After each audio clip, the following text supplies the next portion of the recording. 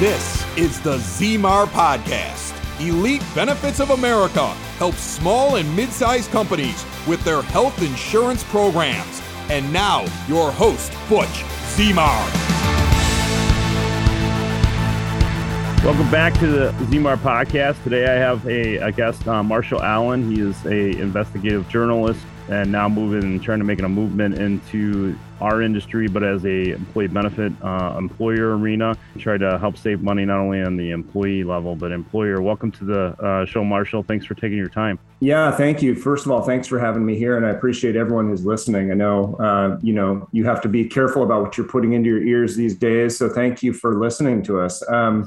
So my background is kind of unique. I actually never knew what I wanted to do for my career. So I started off, I spent 5 years doing youth ministry of all things. Then I went to seminary because I thought I would stay in Christian ministry.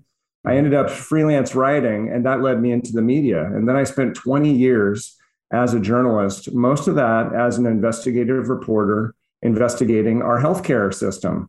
And so I'm a very morally minded person. I mean, that's kind of why I went into ministry. And then I find myself as a morally minded person entering our healthcare system, writing all my stories from the perspective of the patient and the person who's engaging in the care, trying to navigate this fractured, backwards, upside down healthcare system.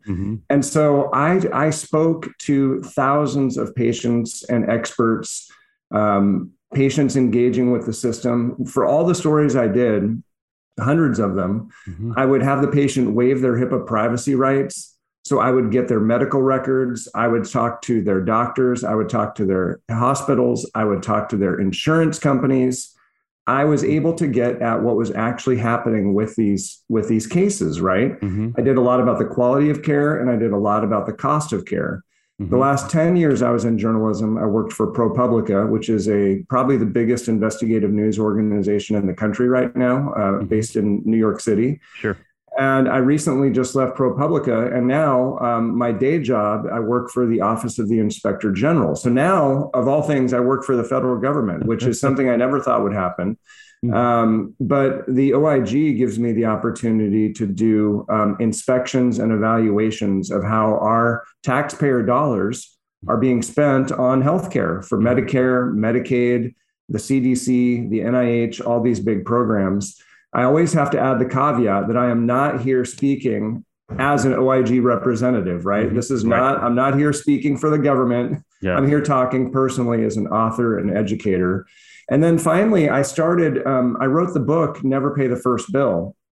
And the subtitle of the book is Never Pay the First Bill and Other Ways to Fight the Healthcare System and Win. And I think the and win part might be the most important part of the whole title, because what I'm showing in the book is how individuals and employers can push back against this totally unfair, unjust healthcare system, overpriced, wasteful, exploiting people's sickness for profit. I'm showing in the book step by step. It's a manual about how to fight back and win. And when I say win, I'm talking about getting better healthcare benefits at a lower price. That is the win that I think the data supports that. And as you know, that's already happening around the country, where more informed and progressively minded health insurance advisors are teaming up with employers. And they're not doing things the same old way, right?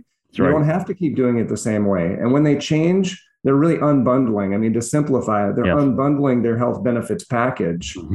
They're changing the incentive structure. They're making it transparent. They're looking at the prices. They're reviewing the claims. They're getting out of these twisted, deceptive pharmacy benefit contracts. And they are finding ways to save 30, 40, even 50% for their employers, while the employer waives copays, waives deductibles, improves the benefits for the employees. I mean, what employee in America has been hearing at their annual enrollment meeting? Hey, by the way, you got a reduction in your premium. We waived your deductible. And now, instead of you wondering where you need to go for the highest quality care, we have a direct pay relationship with this orthopedic practice. I mean, it's amazing to see what's happening. And so I've independently documented all this as a journalist. I put it all in my book. And now the book has led to me launching my own company called Allen Health Academy. And my mission with Allen Health Academy is to make this idea of healthcare financial literacy and equipping employees part of every employer-sponsored health plan. I think that patient education is a huge missing component of bringing about success for these employer-sponsored health plans. And so the first thing I'm going to launch is a video curriculum that I'm calling the Never Pay Pathway. That'll be coming out in a couple months here. And that's based on the book. It's taking all of the how-to tactics and principles in the book and combining them into 16 short 3 to 5 minute videos so that an employee can go through the whole curriculum and they can learn how to avoid treatment they don't need, how to analyze a hospital bill to make sure it's accurate and fairly priced, how to even sue in small claims court to protect themselves if they're getting price gouged. These are things that, unfortunately, given the predatory nature of our healthcare system, employees need to know. And so I'm making it more accessible through these videos that will come out in I'm hoping by the end of March or around that time. Yeah, you hit a lot of great points, a lot of the talking points that advisors all over the country are talking about. I mean, obviously, everything you just summed up, some people listening to this would say it's too good to be true, right? The good news is it's been around for a long time. It's just now finally the tipping point, right? The tipping point of employers just fed up with situations, people being too loyal to branded carriers that have been historically gouging premiums and how they're expensing the claims without actually showing the data. And so they're profiting big time. And then, of course, and you do highlight some of it in your book about the Affordable Care Act just gave them more reason to increase in order for them to make more money, they had to increase claims. And so it's an indirect adverse selection kind of deal where the employer is paying all this extra money just so the insurance company is making more money in results. So the federal government really just gave them incentives or basically a golden key to make more profits in the long run. And if you think about the insurance company, they're just a middleman, right? They're just taking a cut off the total amount of the revenue. And if the total amount of the revenue is bigger, they make a bigger cut. That's their incentive. And then look at the self-funded plans. I mean, they're not even paying the bills on the self-funded plans. They just administer the plan. So they don't care about the prices on self-funded plans. Right. And I've been digging into the hospital because of the hospital price transparency final rule. Right. I can dig in and I can see on all these hospital websites, they're posting their prices. And you're seeing now the outrageous amount that insurance companies are negotiating for their prices. Their discounted prices are often higher than the cash prices. You see that all over the place. Yeah, and then some won't give you the discounted price, the cash price, if they know that you have insurance, and they kind of try to block it because then they make more money. Right, that's right. Hey, gang, ever wonder what it's like to be a small business owner? It's confusing. Weird expenses coming out of nowhere. And when you throw in health insurance, forget it. Nobody understands how that works. If you own a business, big or small, it's one of the biggest expenses you have all year long. And yet, we all wait until open enrollment at the end of the year, and then we think to ourselves, next year I'll get a jump on it. And then it's another year of paying way too much. If you're a business owner, big or small, HR representative that wants to impress the boss, give Butch Zemar of Elite Benefits of America a call. Save yourself or your boss thousands or even tens of thousands of dollars a year. Reach out to Butch right now, 708-535-3006, or shoot him an email, butch@elitebenefits.net. And be sure to check out the Zemar podcast. Don't wait till the last minute. Put Butch Zemar to work for you now. You highlight a lot of things. We even on your website, like the average family premium cost is nearly $22,000 a year. And in a lot of my podcasts, I point out that these people, I mean, whether you're paying it individually or you're paying it through your employer, the employer's fronting money on it, that you pay $20,000 or more for a year for healthcare, and we don't know how it works. We don't know how the ins and outs. You don't need to be an expert, but we don't spend the time. I tell you, if you went out and spent, and this is the example I always give, if you spent $20,000 on a car, you would know every button on that car. You would know exactly how it works from front to back. But that's right. Spend $20,000 or more on health insurance. We don't know how it works. And you don't need to be it could be as simple as, and this is a personal example where I got busy. We had fourth quarter. My family doesn't stop healthcare. They had some claims. A claim was going, and I'm like, I put it to the side just because, hey, I'll deal with this at a later date because I don't have time right now. And so when I finally got the final notice, because I forgot about it, I call them up and I'm like, hey, can you give me some clarity on this? Because it's not matching the explanation of benefits just because of just it took me 2 minutes. Yep. And I called them and they said, can you hold on for a minute? 5 minutes later, they come back and they said there was a billing mistake. We're going to go ahead and take care of this, and it actually made it zero. And wow, how much did you save there? It was $1,500. Wow. Yeah. I mean, that's an amazing example because, I call the book Never Pay the First Bill, not because I'm saying never pay your bills. Right. But what I'm saying is never pay the first bill until you have checked it to make sure it's accurate and to make sure it's fairly priced. And sometimes it's really easy, right? You looked at your EOB. Yep. You saw that the bill did not match the EOB. Yes. You called, they corrected it. So one thing I'm trying to overcome is this myth that this is always really difficult to do. Yes. It's not always difficult to do. In fact, a lot of times it's really easy. And I show in my book, I have a whole chapter where I show people how to analyze a medical bill, how to understand it, how to understand an EOB, and then step by step, what you should do to make sure that your bill has been adjudicated properly, to make sure you're not getting ripped off on the price, to make sure it accurately is capturing the care you actually received instead of being upcoded or including charges for things that didn't even happen. Yep. And the thing that most patients don't understand that you and I know and your audience here knows, we know how common these mistakes are, right? We know not to trust the system. The problem is most employees out there, they assume like, well, my doctor got his medical degree from Harvard or wherever. Yeah. And the hospital's a big fancy looking building with a marble atrium and a fountain and, they bring you coffee too. Birds flying through the atrium, Yes.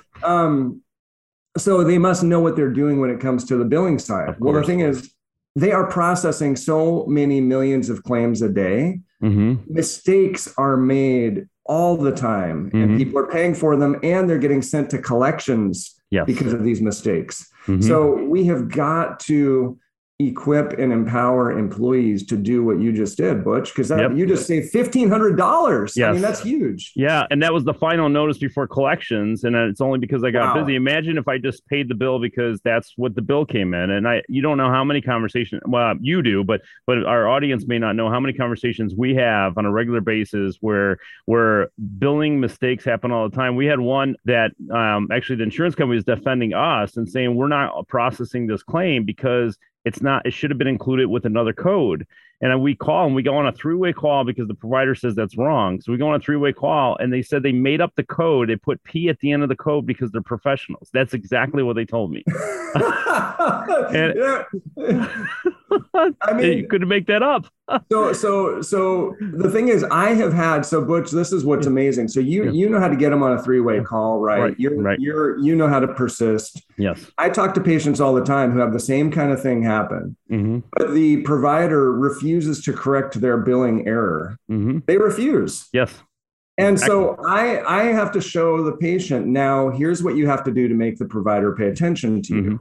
And frankly, I have a whole chapter in the book about how to sue in small claims court. Sure. Often it requires them to file a case in small claims court to say, hey, you know what, your billing mistake that you refuse to correct, you won't even listen to me. You keep blowing me off. That's what they do. They blow them off. Once they file that case in small claims court, wow, it is amazing to see how the power balance flips. Sure. Because now the hospital or the doctor or whoever it is required to hire an attorney at a cost of hundreds of dollars an hour to defend a case that might only be worth hundreds or a few $1,000s. And it totally changes the power balance. And it's very satisfying, but it's also a tragedy that we have to do this, right?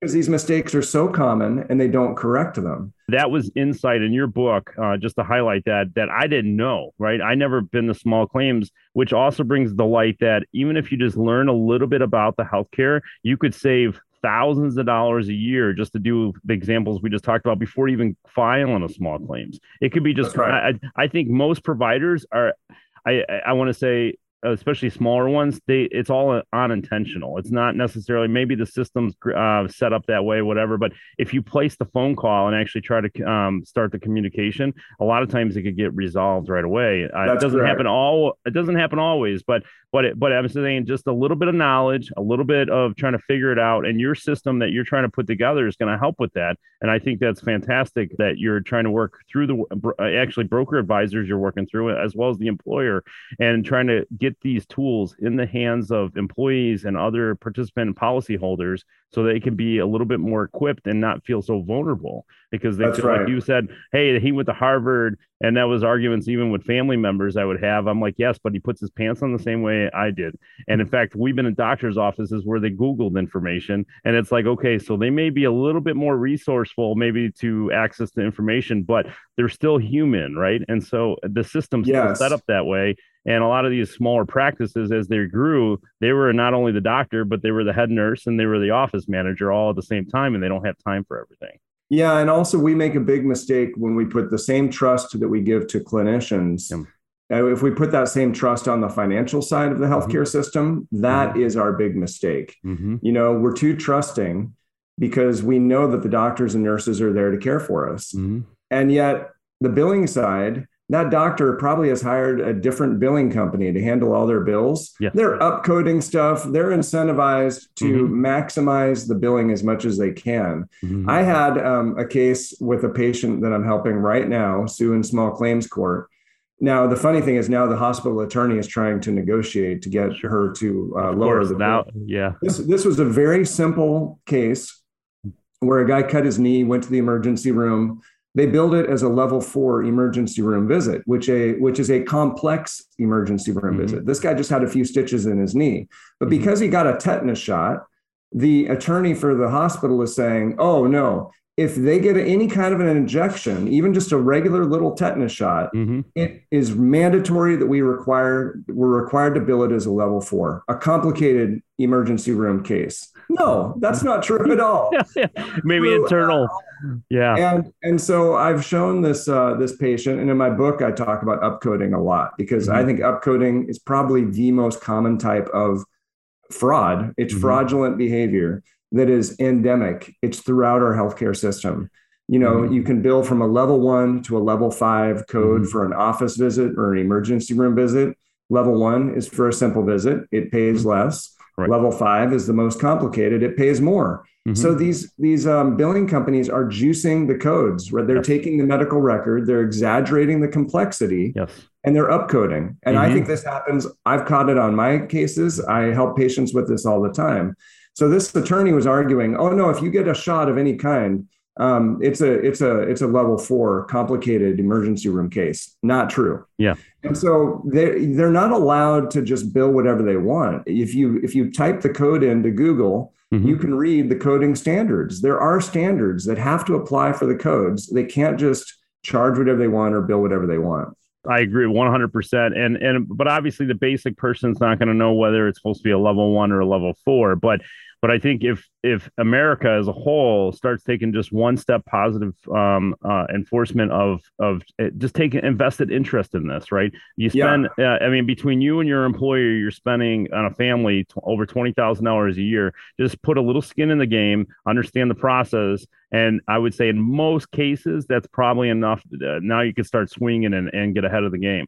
And then there's the few cases that all of a sudden go a little bit further, which you could obviously reference inside the book and then file small claims if needed. But you actually go through and outline step by step. So it's not like you're going into a blind, that you give a format and say, this is what you need to do to start the process. And I think that's fantastic. That's right. And what I'm going to be doing with the videos too. So the videos will be available for a fee. I'm going to make them affordable so that people have access to them. So that basically anybody who says they care about health literacy for their employees will will be willing to subscribe their employees to these videos, which will give them this base foundation level of knowledge and understanding. And then I'm going to have another component to it where for another small fee, if people want coaching from me and access to me, I'm going to moderate an online group for people who are dealing with medical bills. They can submit their bill, they can submit their questions. I'll moderate that in real time, answer their questions, and even then do office hours. So I'll do weekly webinars with this group for people who are working through these problems. And so my goal is to bring this to scale where right now the book was step one, and the book I'm proud of the book and it's a wonderful resource, but most employees don't want to read a whole book. That's correct. So now with an hour of content on videos, they can watch the videos and get a certificate at the end. And some of the brokers I'm talking to are saying, well, what we'll do is we'll give them a incentive, give them $100 gift card from Amazon or something to complete the videos. So they finish the videos. And then if they have that problem, or if they want more advocacy and more coaching, sign up and let me help you, because I'm walking patients through this every day right now. And right now it's not set up. I'll be launching it into the online group. So I'll be able to do it a lot more to maximize the kind of online community.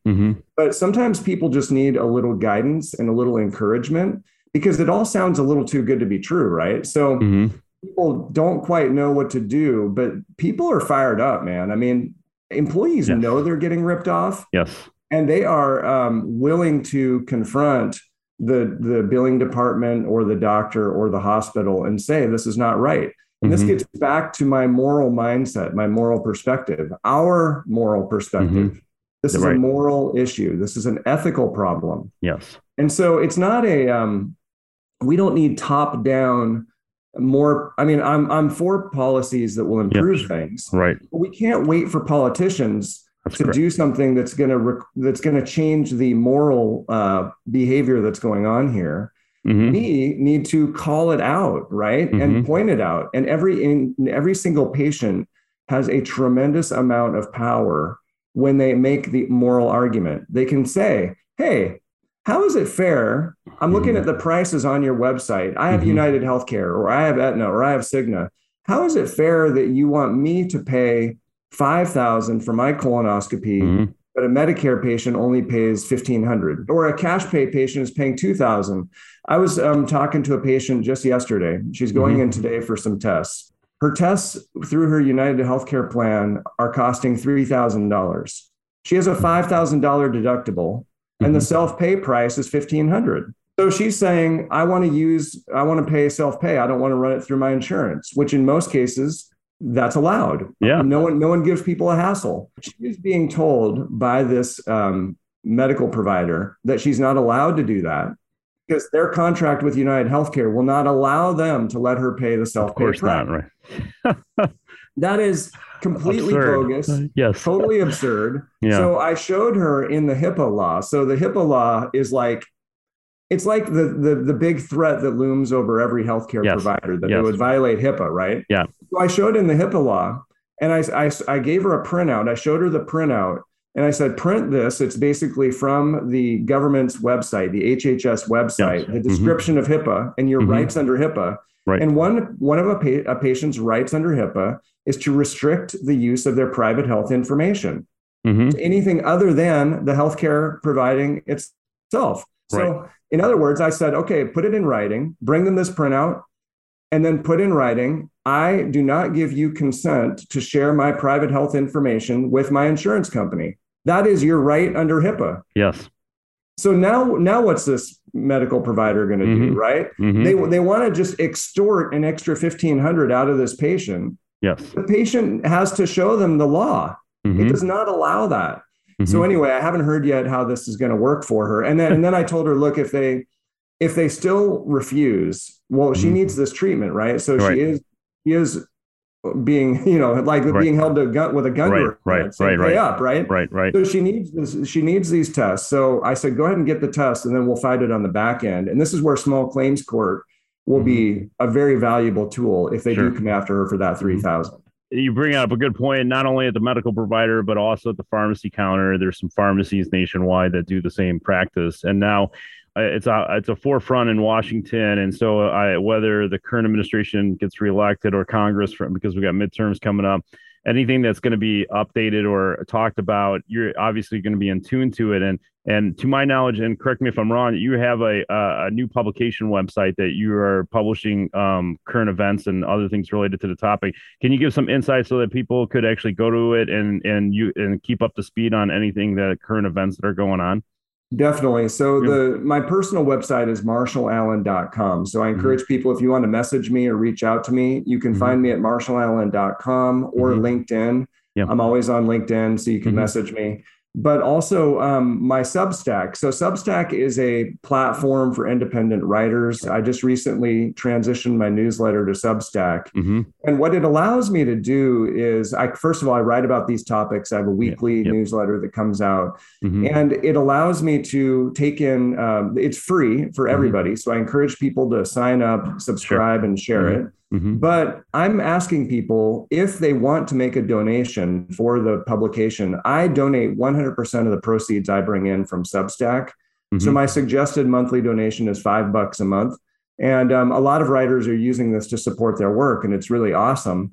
But because I have a day job and I want to use this to try and help other patients, I'll be donating all those funds. So I do encourage people to donate, but at least sign up for free, right? It's marshallallen.substack.com. Yeah, definitely sign up so you can at least be current on topics that are going on, and then obviously support other patients. And I'm going to include the website and domains in the show notes so that way people can get access to it. You had mentioned LinkedIn. Is there any other best contacts that people can reach out if they want to discuss further on this topic?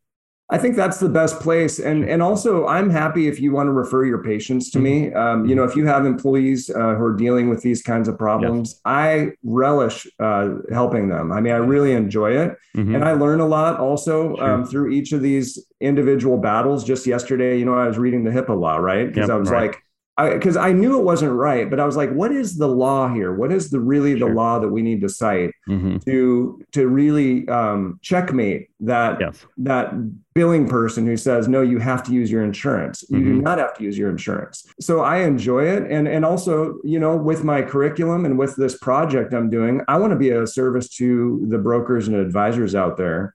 I know you guys get hit with all of these types of cases. You're trying to put out these fires. I love these referrals and I love to help people. So please feel free to send them my way. Absolutely. I encourage everybody, if they're readers, to pick up the book and then obviously subscribe to the subscription. And then I think this is great. And you're doing a great thing for our industry as a whole. But obviously the end game is to help the end user, the policy holders, the patients get ahead of the spectrum, because we're just getting gouged out there. Thank you so much for your time. I really appreciate it. And then hopefully to get you back on with some updates as current events start changing things. That'd be awesome. Thanks, Butch. I really appreciate you taking the time to have me here.